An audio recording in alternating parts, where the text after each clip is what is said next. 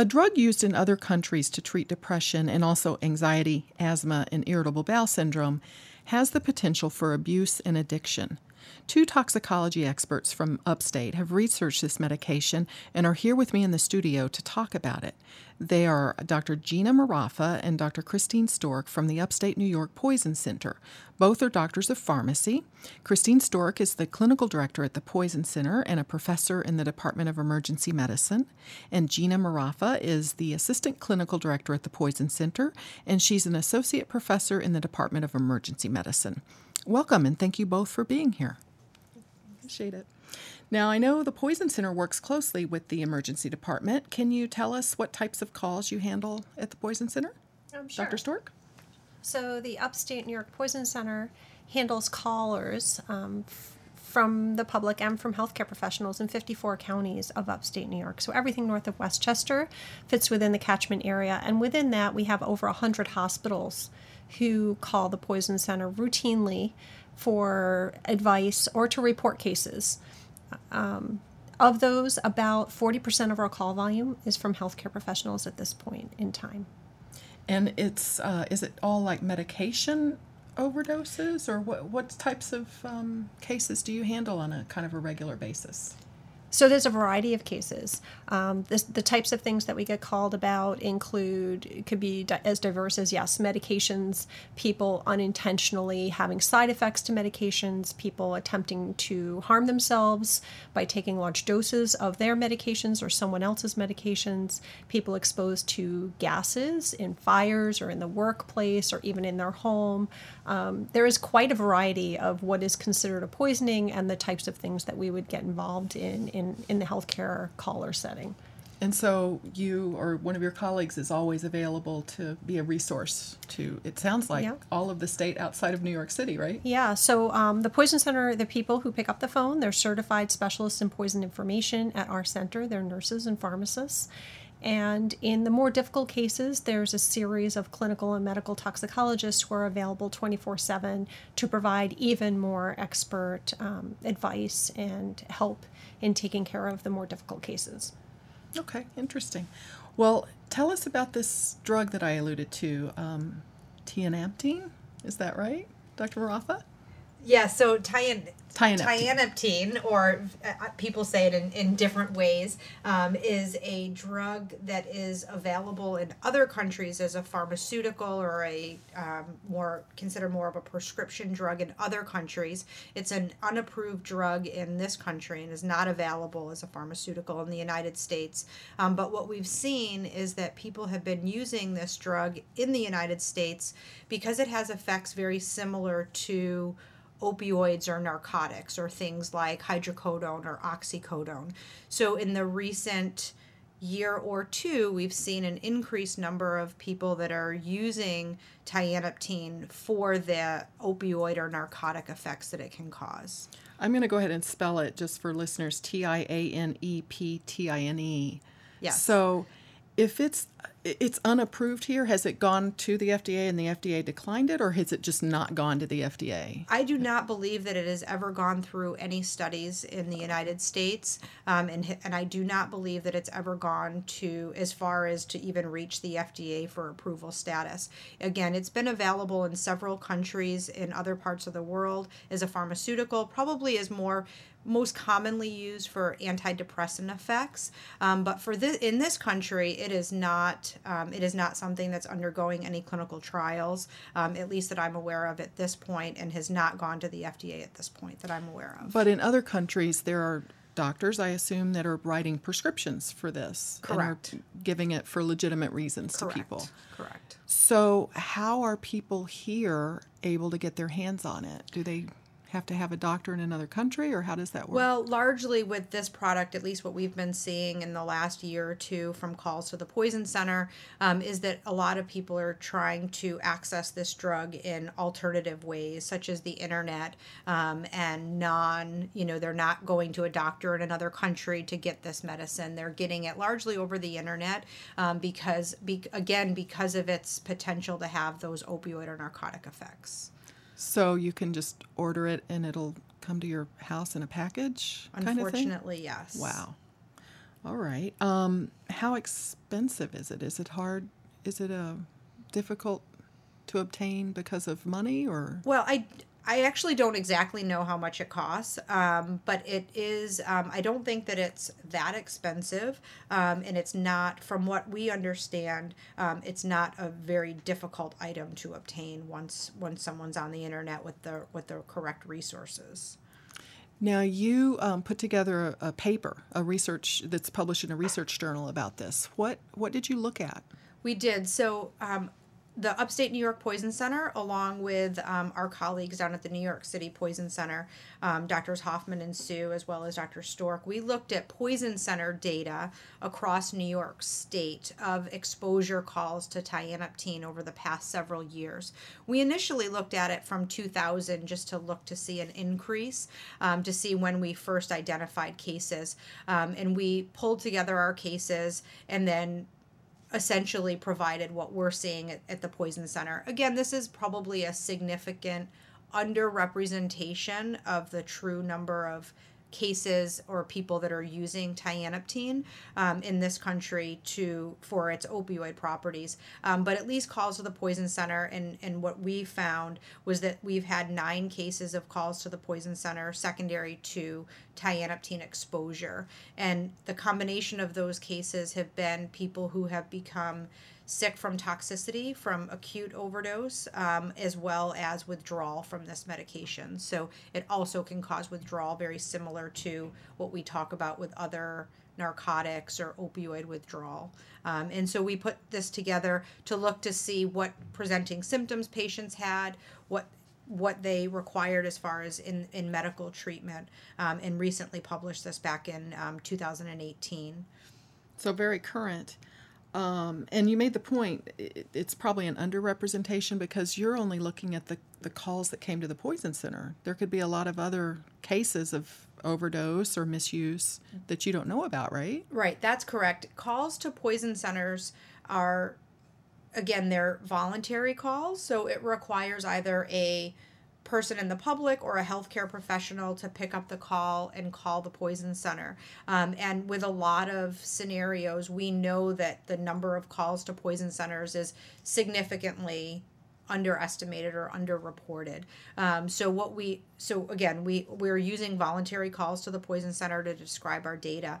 But with that, there's probably a lot of people that are using tianeptine that we don't know about. And even probably, even from healthcare professionals, this is a relatively new product, and they may not even know that it exists, and people may not even be reporting this if they're going to their doctor or to the emergency department with symptoms. They may never say that they use tianeptine. How does it compare with other opioid prescriptions in terms of pain relief? Well, so that's, I think, a little bit interesting. As far as, I mean, we know that it has very similar properties and it works as an opioid just like other opioids. I'm not aware of any studies comparing tianeptine to other narcotics that we know of. Perhaps maybe there are some of those studies in other parts of the world. But, I think that we know that it causes the exact same effects. So people can become very sleepy. People can become, have problems with their breathing or have respiratory depression. They're very, very similar in that effect. As far as how well it works for pain, I think that that's probably a subjective finding that I'm not sure that there's any data to compare the two. In terms of toxicity, is it just as dangerous as other opioids or more so? I would say just as dangerous. It all depends on the dose, but just as dangerous. And then I know that we have Narcan or naloxone in our community.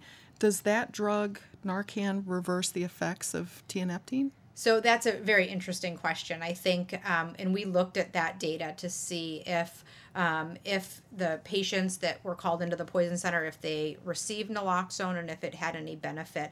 I think that there have been cases of people who have tianeptine toxicity responding to naloxone and those that have not responded to naloxone also.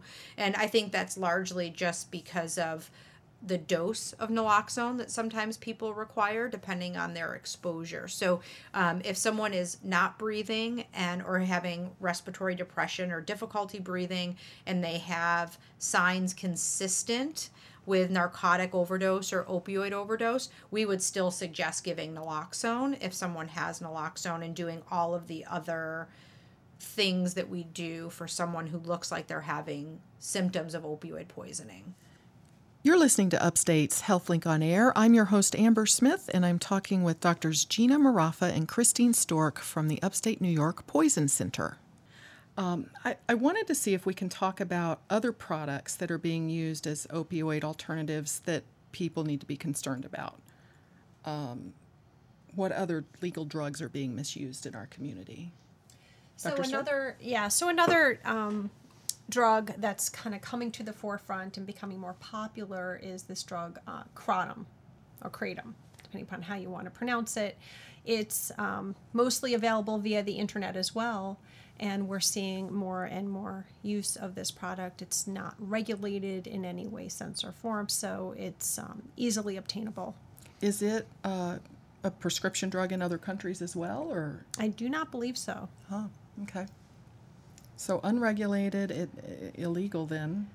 It's not illegal. Oh, it's not illegal. It's not illegal. I believe several years ago, people attempted to regulate this product, and it was slated to be regulated, and there was a large public outcry for it not to be regulated, and it has since been not regulated.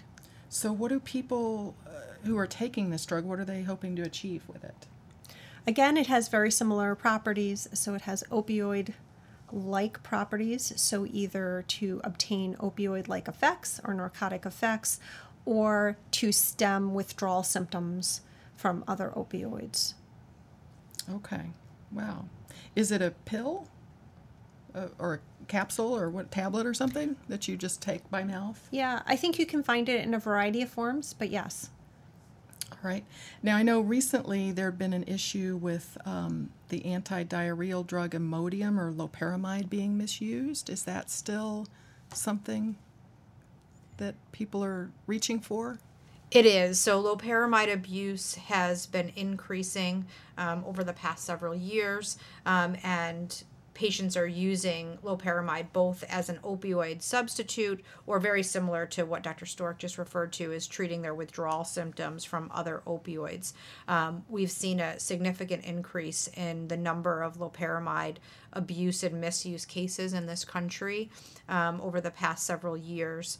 And in addition to the opioid effects of loperamide that people are abusing it for, it now is it's readily identified and causes severe cardiac toxicity or problems with people's heart rhythm, and has even been implicated in several deaths in this country in the past several years. So yes, still an ongoing problem. There's a lot of national initiative and advisory panels that are trying to increase education about loperamide abuse, as well as collaboration amongst many different groups and industry to try to minimize the access of loperamide. So these are people that are reaching for these drugs they can get their hands on in a variety of ways, it sounds like, to take care of a problem, but they're adding all of these other potential problems or risks and that are dangerous, it sounds like. It sure is. And I think when loperamide was first talked about in the public, it was largely talked about for one, to be able to get high from it, but also to treat the withdrawal and the heart problems that it has since been identified now with people using significantly high doses was never appreciated or recognized before, because at therapeutic doses, loperamide is very safe, it's very effective, and it doesn't cause heart problems. So these new heart problems that we're seeing is only being recognized because of it being used in excessive doses. Oh. Now, what about synthetic marijuana? Is that still a problem?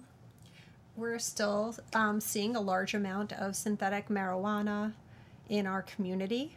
Our healthcare professionals have gotten much better at managing this problem, and they've seen it so frequently that as the Poison Center, we have not been called quite as frequently as we were during the initiation of the large outbreak of synthetic marijuana products. That's due to education of the providers to recognize and yeah, I mean, there's been a large amount of education out there, large amount as well of having seen many of these cases now over several years. This has been going on for at least 2 to 3 years now, that the healthcare professionals have come accustomed to treating patients who are coming in with synthetic marijuana problems. It's still out there. People are still using synthetic marijuana products. The demographics changed a little. That initially it was a non-illegal substance that people would go out and use to kind of get out of their drug screen issues. And now, because of the dangers identified and the education to the public, the demographic has switched a little bit to the more lower socioeconomic groups due to the low cost, I believe, affiliated with that. So that's changed to some extent, but it's still there. It's still out an there. issue. So we have legalized marijuana with a prescription. There's certain prescribers in New York State that write prescriptions for people to take marijuana legally to treat medical issues.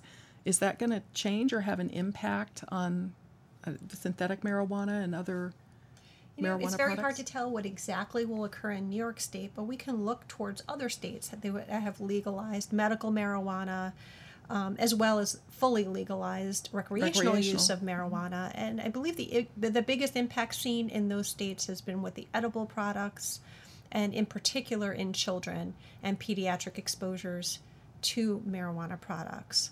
If you leave the edibles around and a child gets a hold of them. Yeah, many times these things come as gummies or candy bars and other items that would be seen as desirable to a small child. So there has been a large uptick in legalized marijuana products that are edibles in that patient population. My guests have been Drs. Gina Marafa and Christine Stork from the Upstate New York Poison Center.